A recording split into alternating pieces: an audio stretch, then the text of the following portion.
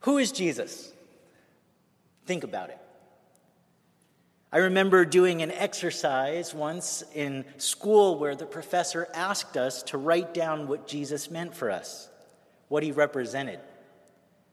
I don't remember what I wrote back then, but I do remember that when he called on everyone to share, each person had a different answer. All of us were shocked, but the professor wasn't. His point was to show us that much like an abstract picture, everyone looking at Jesus, everyone who opens the Bible, is reading one thing, but interpreting it in their own way. According to the Bible, Jesus was seen in many ways. He was a healer. For some, he was a counselor. Others, a miracle worker. For some, he was a teacher. And for others, he was the long-awaited Messiah. Yet to others, he was a drunkard, a glutton, a blasphemer, and someone who was a friend of sinners. And that wasn't meant to be a compliment. You see, each gospel we have in the Bible carries a theme. The titles Matthew, Mark, Luke, and John don't necessarily mean that they were written by those people. Rather, they represent schools of thought. Mark's depiction of Jesus is that he was a hard teacher, frustrated with his clueless disciples, who couldn't figure out who he was exactly and what he was doing. For Matthew, Jesus was the fulfillment of all the Old Testament prophecies. If you look at Mark and Matthew alone, you see that one begins with Jesus' ministry and the other begins with the nativity. One begins when Jesus is an adult, everything before that wasn't relevant, and another begins right at the birth. For Matthew, it is very important that Jesus meet the criteria for being the Messiah. And so when his school of thought is being put together, they constantly refer to the Old Testament and fit Jesus' life into that school of thought's framework. Luke, who never met Jesus himself, gives us a biographical account of his life. He wants to give us a full picture and history of the Jesus movement. Our church has a historian, and she archives all the history of the church. Think of Jean as Luke, collecting, traveling, and putting together a history based on people's accounts and other sources so that the church has a nice, neat, and tidy picture on the life of Jesus and what happened after he had passed. Then we have the Gospel of John. And the purpose of this book, contrary to Mark, is to show us a school of thought that understood exactly who Jesus was. There was to be no doubt about it. Jesus was the Son of God in the form of human flesh, wholly unique and wholly distinct from us. Much like Hercules was the son of the god Zeus and the mortal Alcmene, half God and half man, Jesus also was both human and divine, born of a woman, but don't forget that his dad was from the heavens. But one has to ask, with just these schools of thought, weren't there other schools of thought? Weren't there other disciples? Weren't there other ways of viewing Jesus back then? For a long time, we never really questioned our Bibles. It was almost bred into us. Never did we question the Holy Book. But today, we are sure that there were more stories, more accounts, more schools of thought, intentionally and unintentionally left out. Our discovery of the Nag Hammadi Library gave us more diversity, more schools of thought than we previously had.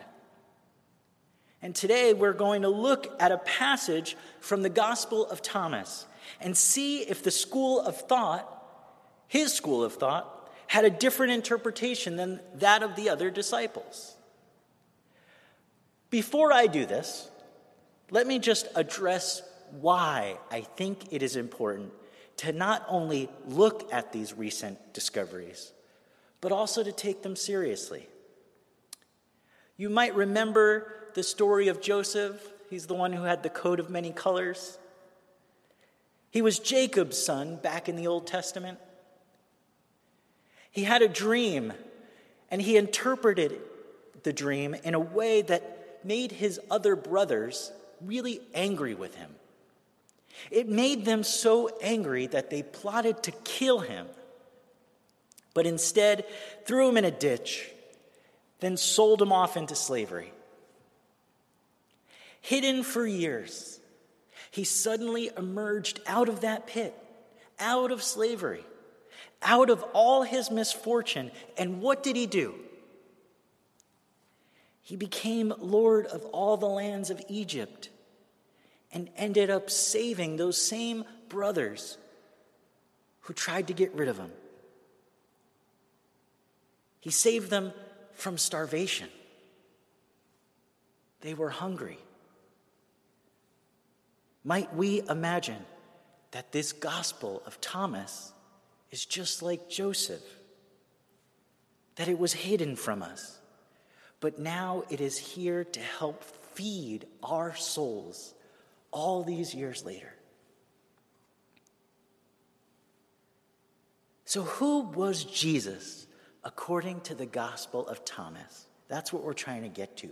Who is Jesus?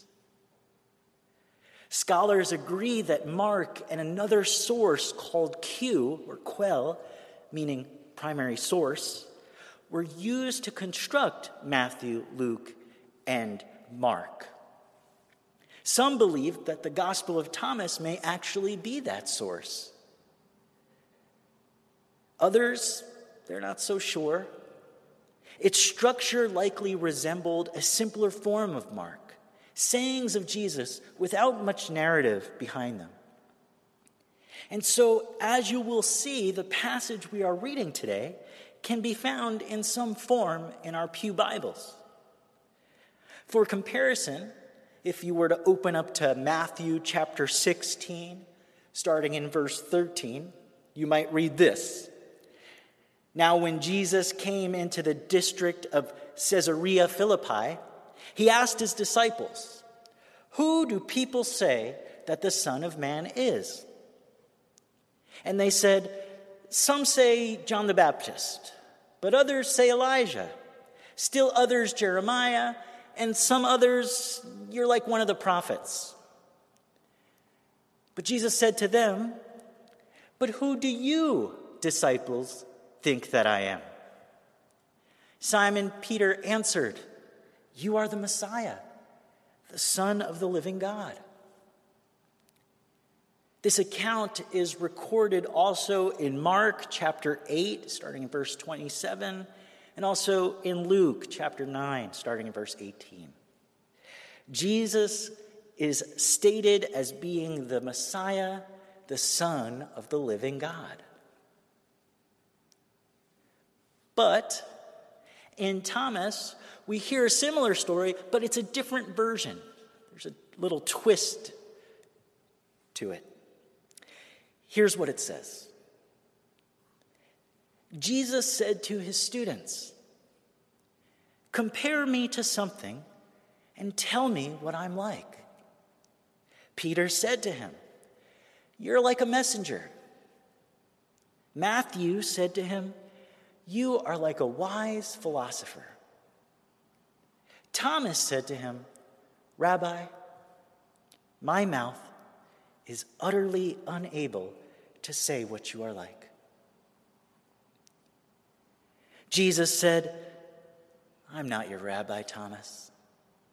Because you have drunk, you are intoxicated from the bubbling spring I tended." And he took Thomas and withdrew, and spoke 3 sayings to him. When Thomas came back to his friends, Peter and Matthew, they asked him, "Hey, what did Jesus say to you in private?"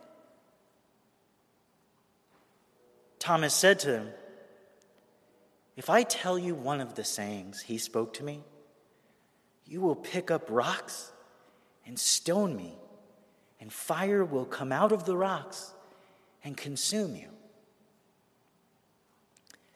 You see, in the other Gospels, there is harmony, for the most part.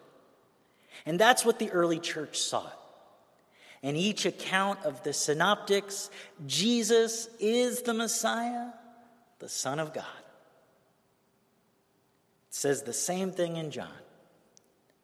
But here, like in my seminary class when my professor asked that question, each person had a different answer. John calls Thomas a doubter only in the Gospel of John. Not in the others, doesn't mention that. One might think that they disagreed on who Jesus was. Remember, we're dealing with schools of thought.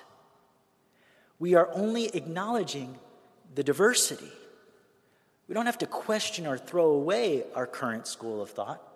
We just have to accept that there was different ways of interpreting Jesus, even among the early disciples in the 1st and 2nd century. So back to the passage we just read. Doesn't it sound so mystical? Let's hear it again, but I'll make sure we go slower so that we can understand and fully see what's going on here. Jesus said to his disciples, to his students, "Compare me to something and tell me what I'm like." Peter said, "You are like a messenger." Now you may remember who God's messenger angel is, Gabriel, the one who comes to Mary on behalf of God and shares divine wisdom. So Peter responds, "Jesus, you're like an angel from heaven, sharing God's plans with humanity." Matthew said to him, "You're like a wise philosopher." We all know that the life of Jesus takes place in a setting where philosophers were known to have their own schools. They were the wise sages of the day, like Socrates, Pythagoras, Plato, and Aristotle. Jesus was maybe like a wise teacher, revealing metaphysics, first principles on where things all came from and where all things are going. But then we get to Thomas. Thomas said to him, "Teacher, my mouth is utterly unable to say what you're like." Thomas has no comparisons. And that was Jesus' question, wasn't it? Compare me to something. But Thomas can't.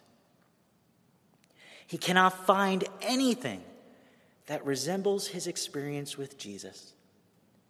He's at a loss for words. Jesus responds to him, "I'm not your rabbi, Thomas.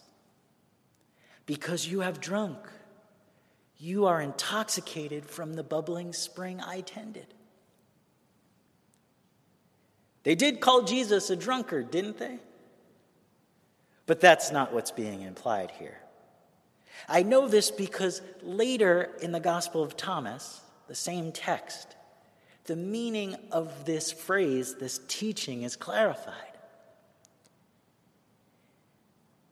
Just a few pages over, you'll see Jesus say this: "Whoever drinks from my mouth will become like me. I myself shall become that person, and the hidden things will be revealed to that one." In the Gospel of John, we hear a similar saying that may sound funny to us if you think about it, but you remember that story of the woman at the well in John chapter 4, where Jesus tells her, "Whoever drinks from me will never be thirsty again." Jesus obviously isn't talking about well water. He was saying something deeper.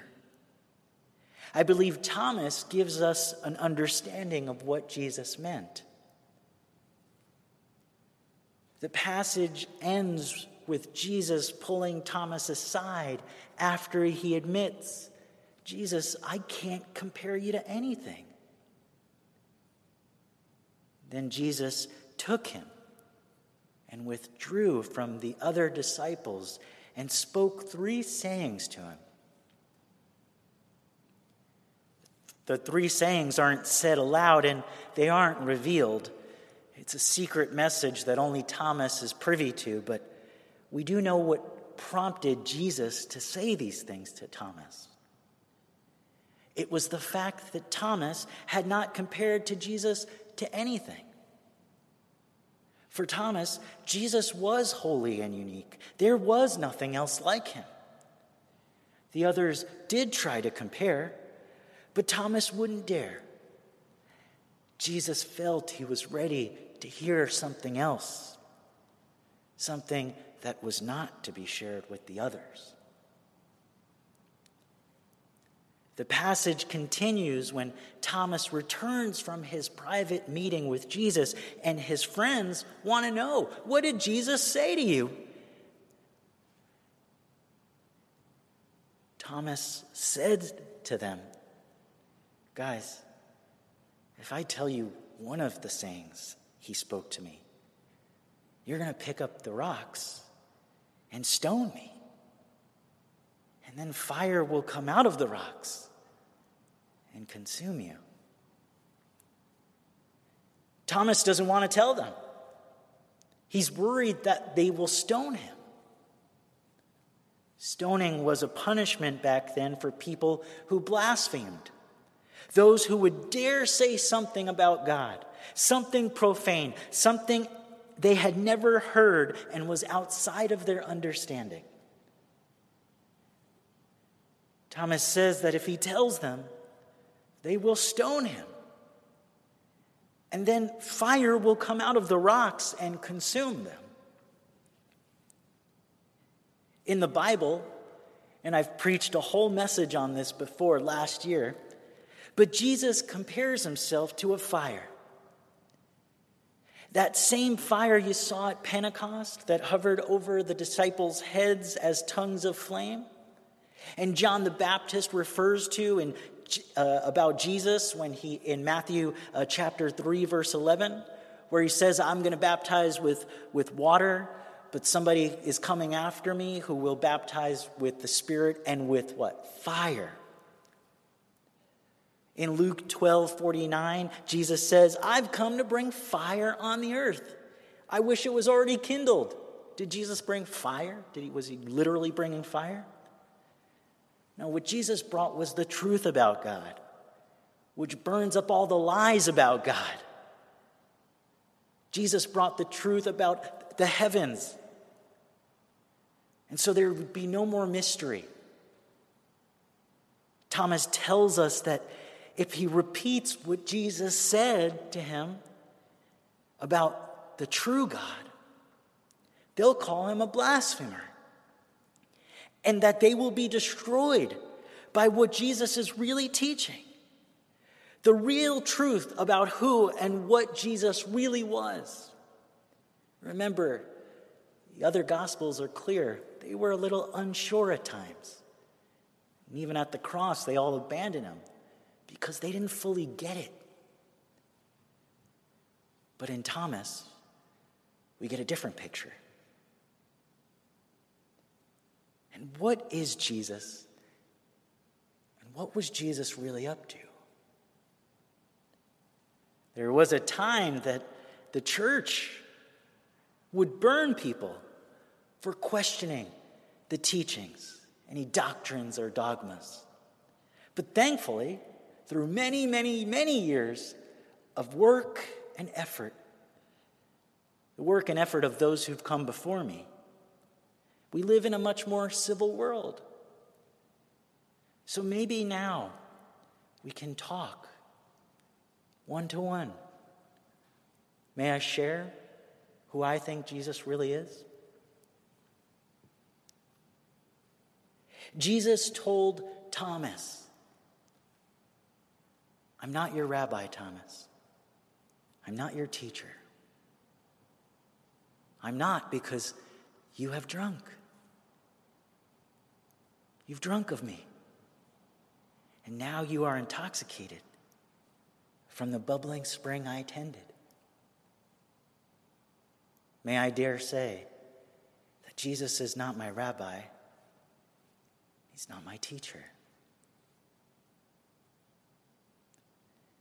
As I mentioned before, Thomas tells us what happens when one drinks from the enlightened bartender who serves up wisdom. "Whoever drinks from my mouth," Jesus says, "will become just like me. I myself shall become that person, and the hidden things about God will be revealed to that one." What could this mean to Thomas? What does it mean for me? What could it mean for you? Maybe that we have been told to worship the unknowable God. Be content with that. Maybe that we all have been taught to believe in something outside of ourselves, even when we felt that there were discrepancies, even when there were doubts, when we weren't really sure.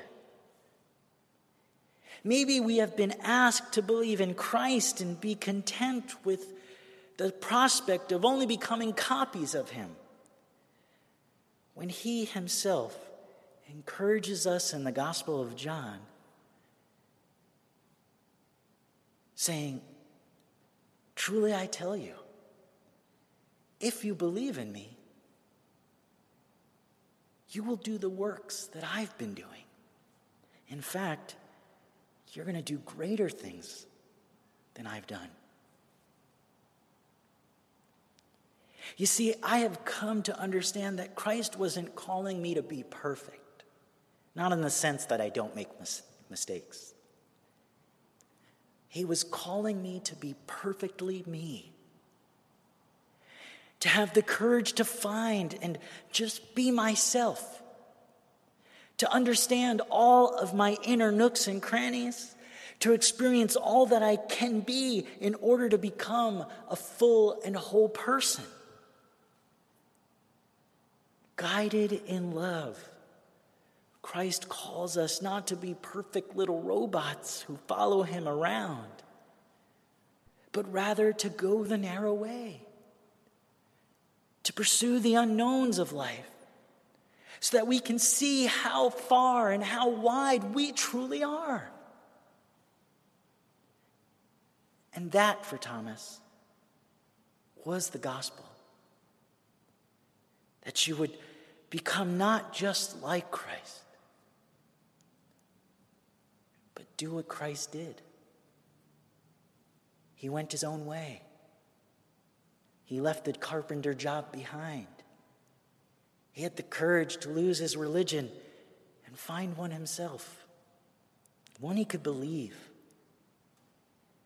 And he sought to break the chains of an archaic caste system that called some people clean and others unclean.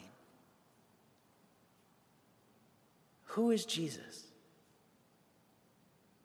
In closing, I will end with a quote from the Dr. Carl Jung, who also dove the depths of his own soul so that he too might know the truth. The truth that Thomas wrote down in hopes that one day we might hear it and be set free. Jung writes, if you have still not learned this from the old holy books, then go there, drink the blood, and eat the flesh of him who was mocked and tormented for the sake of our sins, so that you totally become his nature. Deny his apart from you. You should be he himself, not Christians, but Christ. Otherwise, you'll be of no use to the coming God. If you have ears to hear and eyes to see, feel free to say this with me. Who is Christ? I am.